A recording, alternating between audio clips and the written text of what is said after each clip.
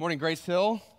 It's good to see all of you. I had the privilege to be on that trip, and man, the Lord did a lot. And to those that I got to go with from the church, just what a joy it was to minister alongside of you and be in the Amazon with you, and just so proud of the way that you represented Christ there. It really was a fantastic trip. And I do encourage you, we host trips down to the Dominican Republic. JMI is now another a partner that we have. And so, if you ever have the opportunity to get out of the country and to minister to people in a different culture and context and have them minister to you, it is so...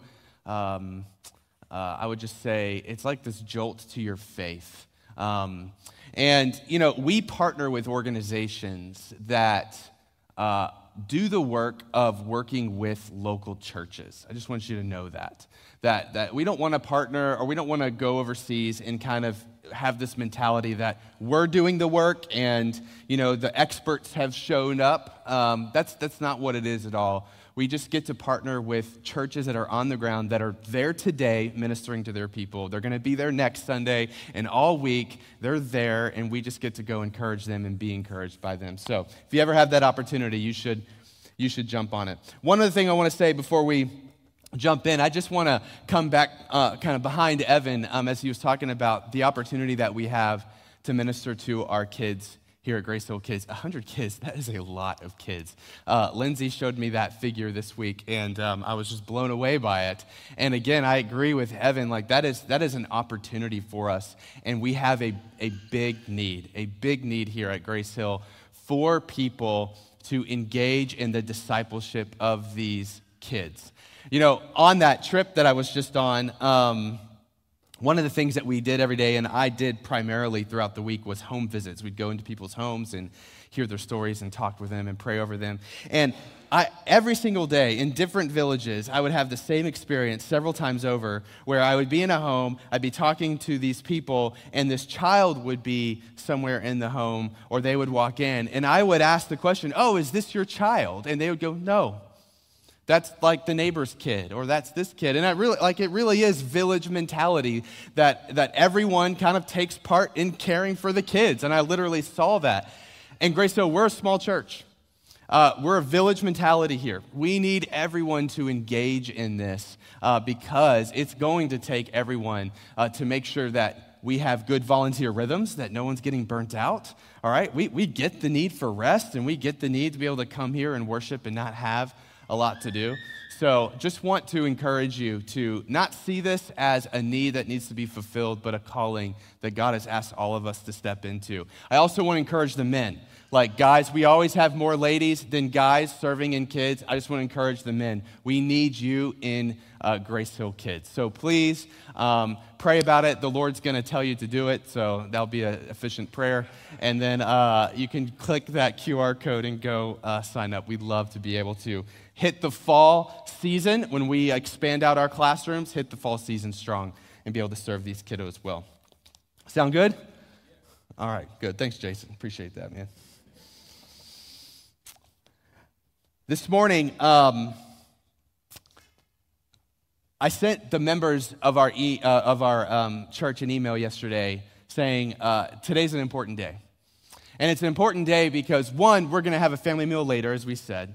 And there, we're going to be talking through our budget for the next year. And that's not just talking through money. That's talking through, hey, what are the things that we think God has called us to that we need to invest in? And so we're going to be talking about that this evening, Q&A time, and then going into a month of prayer before we vote and commit to that budget. So super important. Please come to the family meal. But this morning it's important because over the next 3 weeks, starting this morning, I just want to take a few weeks to guide us in the Scripture to where we believe that God is leading us as a church over the next year, and the kinds of things that He is calling us to focus on and to be cognizant of over the next year. So these next 3 weeks are going to be important as we really set the tone for the next year. And so this morning I want to start us in Isaiah 25. So if you have a Bible, please open that to Isaiah 25. And all I want to do this morning is I just want to be really clear about the heart that God has given me for this church and for the ministry we have here in Herndon, and where I believe God is leading us over the next year. So we're gonna look primarily at two scriptures this morning, and it's going to be real simple. But I'm so grateful for God's providence because Peter already preached my sermon. He's been dying to do that, so I appreciate that, Peter. But Peter's just message that he just gave us, this idea of when we're just obedient to what the Lord is calling us to do, especially in really small things, when we're obedient to reach out to a particular person in a really small way, we have no idea what God is going to do through that. And I love that we got to start there because that's where we're going to end today. So Isaiah 25, let me read this. One of my favorite passages in Scripture. I've preached on it several times and will several more. I'm going to read verses 6 to 9. And Isaiah is giving us a vision. And here's the vision. On this mountain, the Lord of hosts will make for all peoples a feast of rich food, a feast of well-aged wine, of rich food full of marrow, of aged wine well refined. And he will swallow up on this mountain the covering that is cast over all peoples, the veil that is spread over all nations. He will swallow up death forever. And the Lord will wipe away tears from all faces, and the reproach of his people he will take away from all the earth, for the Lord has spoken. It will be said on that day, behold, this is our God. We have waited for him, that he might save us. This is the Lord. We have waited for him. Let us be glad and rejoice in his salvation. I love this passage because it's such a clear picture of God's heart. It's such a clear picture of what God is doing in the world, what God is doing through the church, and ultimately what God will do when he brings his kingdom in its fullness. And God uses this image of a banquet, a feast, to describe it. And when we look at the feast, who's seated at this feast? The scripture says all peoples. The Bible is clear from beginning to end that God and his kingdom, it will be all peoples, every tribe, nation, and tongue will be seated at this feast. And as we look at the feast, what is on the table? What's being served? I love this, my favorite passage. Well-aged wine and food full of marrow, right? That's a good steak and a good glass of wine, all right? The Bible said it. I didn't. That's not me putting it into the Bible. That's me reading what's in it, all right? And so we got this great spread in front of us, luxurious food, right? The best wine saved for last in his kingdom is on the table. And what does God do at this feast that we read in the scripture? Well, it says, number one, he takes away the veil from his people. And that's reminding us back to Moses, right? When Moses had to wear a veil when he went into the tabernacle. And this veil, it kind of represented this fact that Moses couldn't be in the presence of God without some sort of covering, some sort of barrier, right? Because Moses and all of us, we're sinners and God is holy and we can't be in the presence of holiness. But what we see here at this feast is the veil's lifted, right? There's no more barrier between us and God. We're able to be in his presence. We're righteous in his presence. And then it says he removes our reproach. He takes away all our shame. There's nothing that we're ashamed of at this table. He wipes away all the tears from our eyes. Our sadness has been healed, and death is no more. And what do the people do at this table? They celebrate. Verse 9. This is our God. We've waited for him. Let us be glad and rejoice in his salvation. They celebrate. You know, some of my most vivid memories of joy has been at a table with food and good friends around it. I mean, one of the best memories I have of that is, I remember several years ago, my wife and I traveled to the Dominican Republic. We partner with the Hispanic Institute of Theology, and I've been working with them for years now. And so Kim and I traveled down there because we were going to the first ever graduation. And so we have these students who studied for 5 years in pastoral ministry and church leadership. They just graduated. And so we're with some of our best friends, Noah and Stephanie Joyner. Noah started the Institute, and we're with them, and we come down to celebrate at this graduation. And so after it's all said and done and we're with the students, them and us, we just went out to eat, to celebrate, to have fun. And we go to this great restaurant called Poppy's that's right on the beach in this little beach town called Cabarete. And we ordered this great food. We have great wine on the table, and we're just enjoying this meal. I paid this mariachi band to come over and make my wife blush, and we're just laughing and we're having a great time. But one of the reasons why I just have such vivid memories of that is because not only was the food amazing, not only was the scenery around us incredible, but we were with people that we loved so dearly. We were with people that we can cry with, that we can confess sin to, that have committed to us and we've committed to them. And there was just this idea of we're celebrating all that God has done together. We're with people that we feel safe with and we trust, and we're just enjoying this time together. And there's such this vivid memory of that's what the kingdom is going to be like. That's what Isaiah 25 is saying. That God's kingdom, when Christ returns and rids the world of all sin and establishes his kingdom, that it's going to be like this feast where we're with people that we can truly laugh and celebrate and enjoy. Our reproach is gone. Our sadness is gone. Our death is no more. The veil is lifted. We can see God. Our faith has now become sight, and we're just enjoying the good gifts that are before us. That's the kind of eternity we get to look forward to. But what I want us to see this morning is this, is that although, yes, that Isaiah 25 is going to be fulfilled in the kingdom in its fullness, today in the church, we get to taste it. That God's heart for the church is that it would be almost like an appetizer of it. That we would still have this experience of being able to come to a table and feast with people that we love and love us.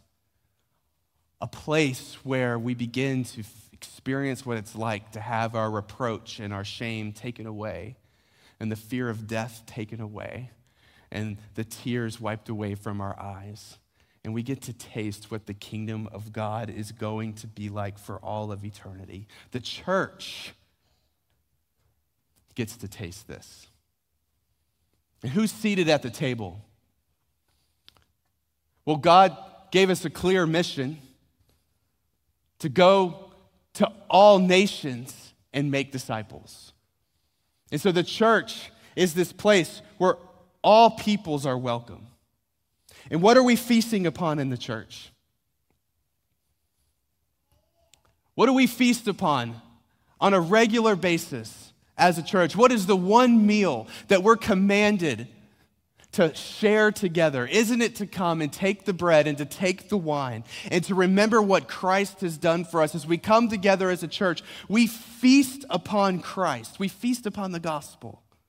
We feast upon this reality that Jesus Christ has come near to us so that we could be in relationship with God. Because of what Christ has done, he has lifted the veil. He has made it so that we could be in relationship with God without all this religious stuff to stand in between us. And the veil is lifted and we get to know who God is. Jesus Christ, who came and literally removed our reproach. He took all of our sin to the cross so that we wouldn't have to be ashamed of ourselves anymore, so that it would be safe for us to confess sin and to share where we're struggling and help each other follow Jesus, we feast upon Christ, who promises us that one day all of our sadness would be healed, and in the church we can taste that.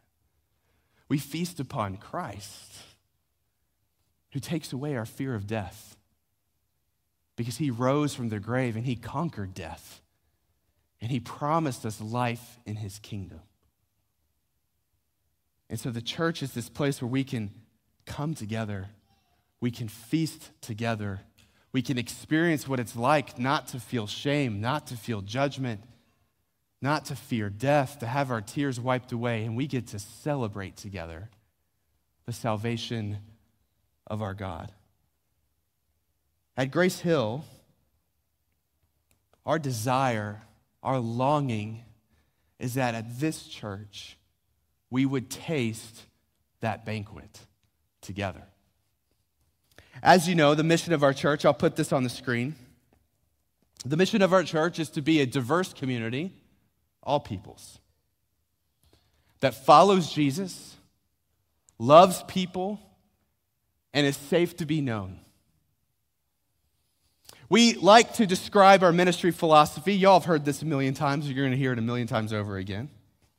We like to describe our ministry philosophy, if you go to the next slide, like this triangle. Or think of it as a stool, a three-legged stool. I didn't bring my stool today. I should have. A three-legged stool, where every leg of the stool is indispensable. One leg of the stool is that we are called to know God as a church, that we need to be growing in our knowledge of God's word, growing in knowledge of the gospel of Jesus Christ. We also need to be a church that knows ourselves, that we have the awareness of where Jesus is seeking to change and heal and transform us. And we also need to be a church that knows one another. We are helping each other follow Jesus, and all three of these are indispensable. You remove one of them, and then I don't think we're fulfilling God's will for us as a church. Right, if you take away the top, the knowing God part, and we're just about self-help and helping each other do that, well, then we're not a church anymore. What are we preaching? What makes us distinct from the world around us? It's a temptation for churches to remove that top. Because if you stand firm in what you believe through the scriptures, you will be criticized and ridiculed in our world. Jesus warned us of that. So you can't remove the top. If you remove the know others part, and all we are is a church that seeks to know our Bibles really well and see where Jesus is trying to transform us, but we're not doing that together, well, then we're not fulfilling God's will for the church. Jesus said in John 13, "A new commandment I give you, that you love one another as I have loved you." That God's whole design for the church is that we would do this together and not alone. And of course, if we were to remove the no self part, if we were to say, you know what, let's let church be all about reading our Bibles, growing in our knowledge of the Bible, we'll hang out, we'll have good community together, but when it comes to the areas where Jesus is seeking to change, transform, and heal me, that is getting way too close, then what are we? We're just a cultural, religious institution. Right? It's not about transformation and what Jesus is actually trying to do in one another's lives. And this is what we believe God has called us to. This is what we believe helps us as a church be a taste of that banquet. You know, Evan made this comment the other day. I'm going to put it on the screen. Evan, I didn't tell you I was stealing this from you, but you'll be all right. Evan made this comment to me the other day. We were talking about this and talking about our vision of the church and what we long for the church, and he wrote this up on the whiteboard. He wrote up, gospel plus time plus safety equals transformation. Gospel plus time plus safety equals transformation. And I thought, that's it, right there. Right? The gospel of Jesus Christ, which is the very thing that does transform us, plus time, where we have patience with one another, and we help each other work that out in each other's lives, plus safety. We become a place where we can share what's actually going on inside of us. That is the formula that brings transformation.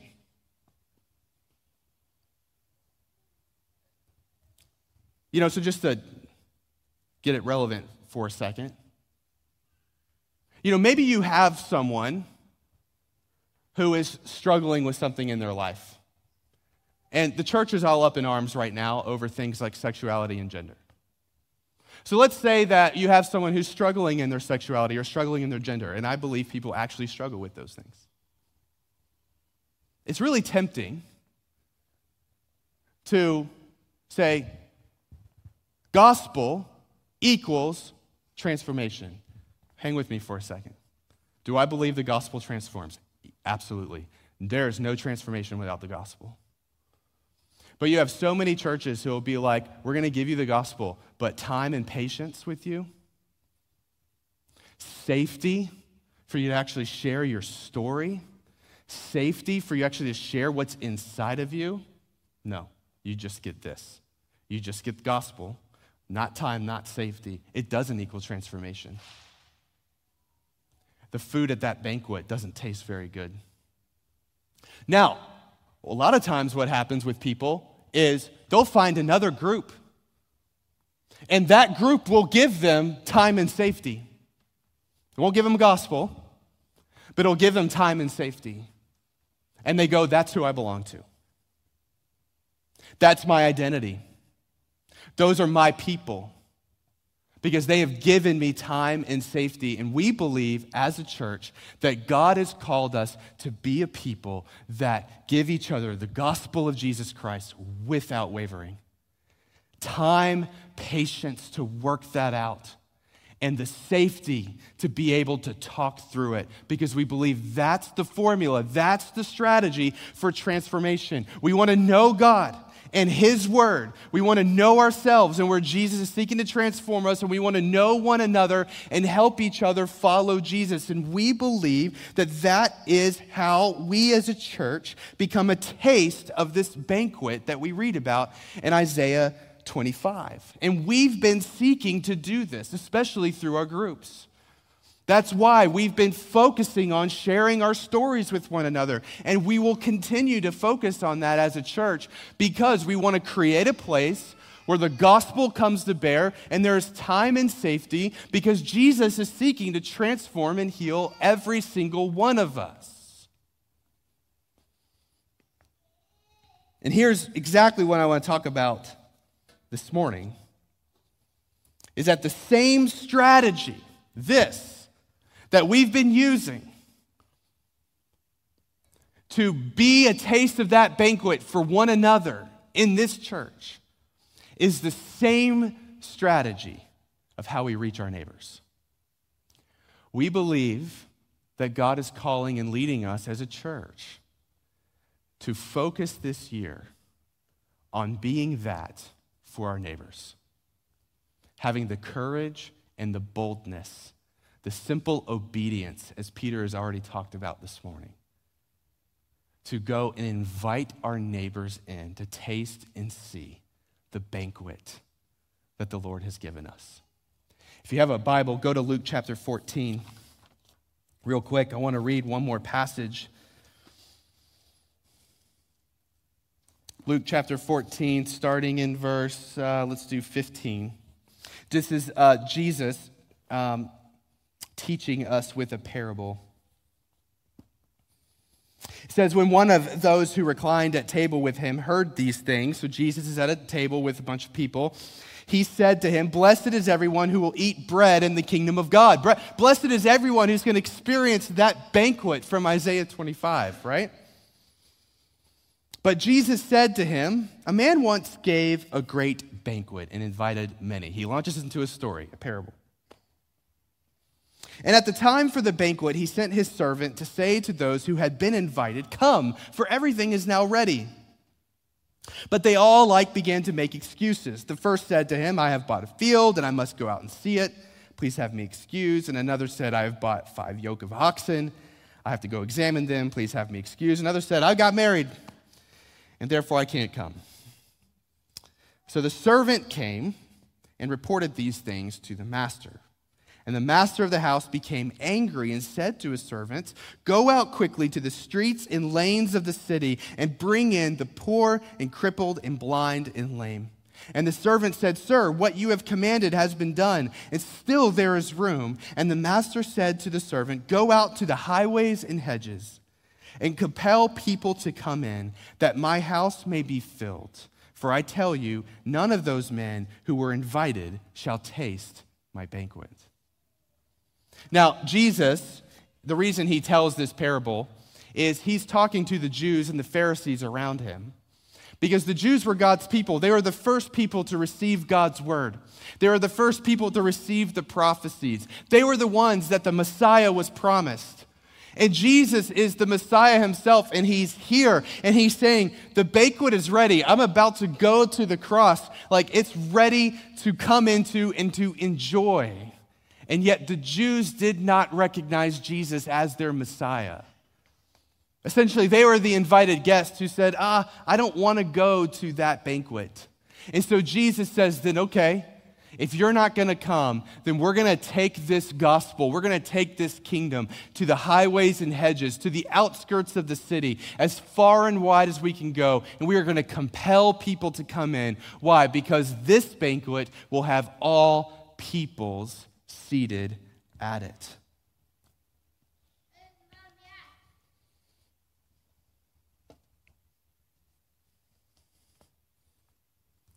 Jesus has given us a vision that this banquet that we get to experience together is not just for us.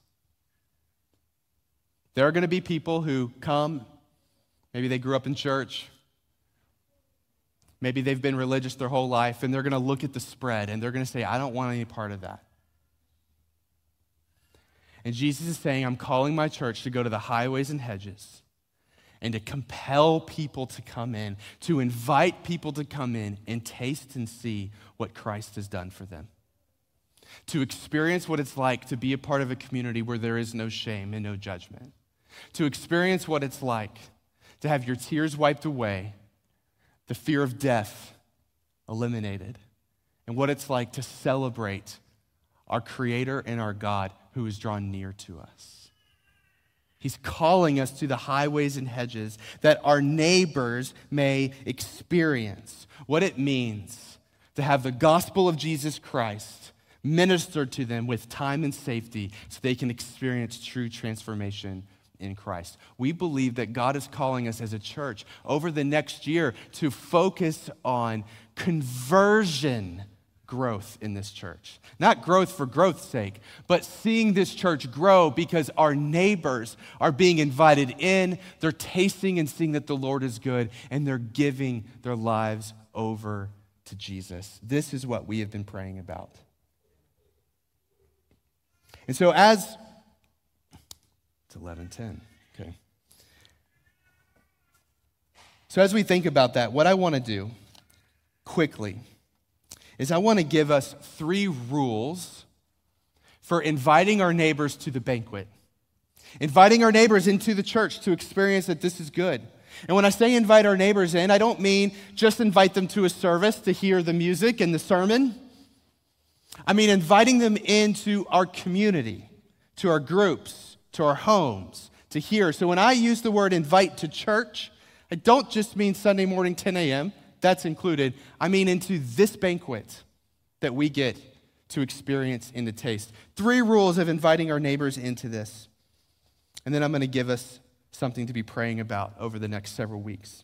Here's the first rule. Our invitation to our neighbors must come from a deep longing for them to experience the food that's on the table. Right? When you experience an amazing food, you go tell your people, your friends and your family to experience it, right?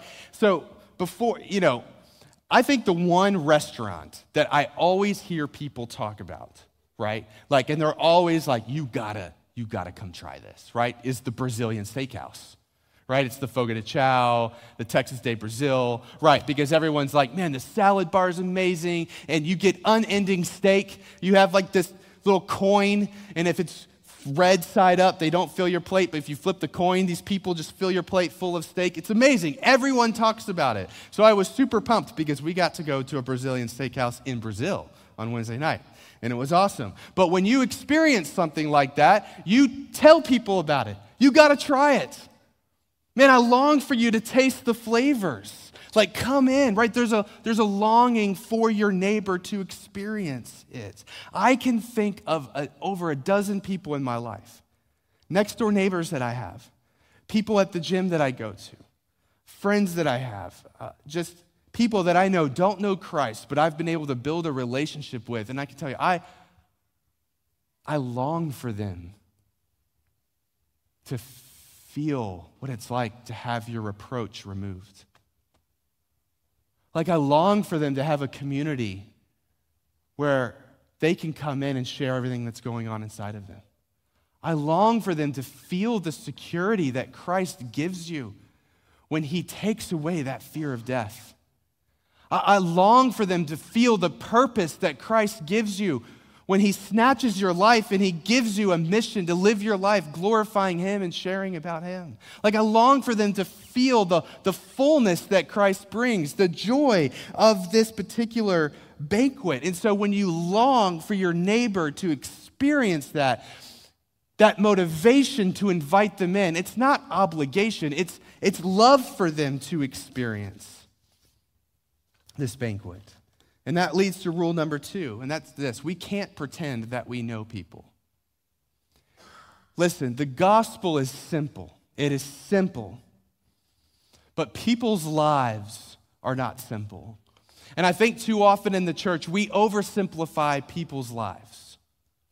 We do the gospel equals transformation thing, but we're not going to give you the time and safety to share all that's in you, so that you can see that the gospel can actually bring transformation in your life. We oversimplify things. We pretend that we actually know people, and we can't pretend that way. I know for many of you that the journey that you took into the church, the journey that you took into following and trusting Jesus, the journey that you took into actually trusting people in the church was not an easy or short or simple journey.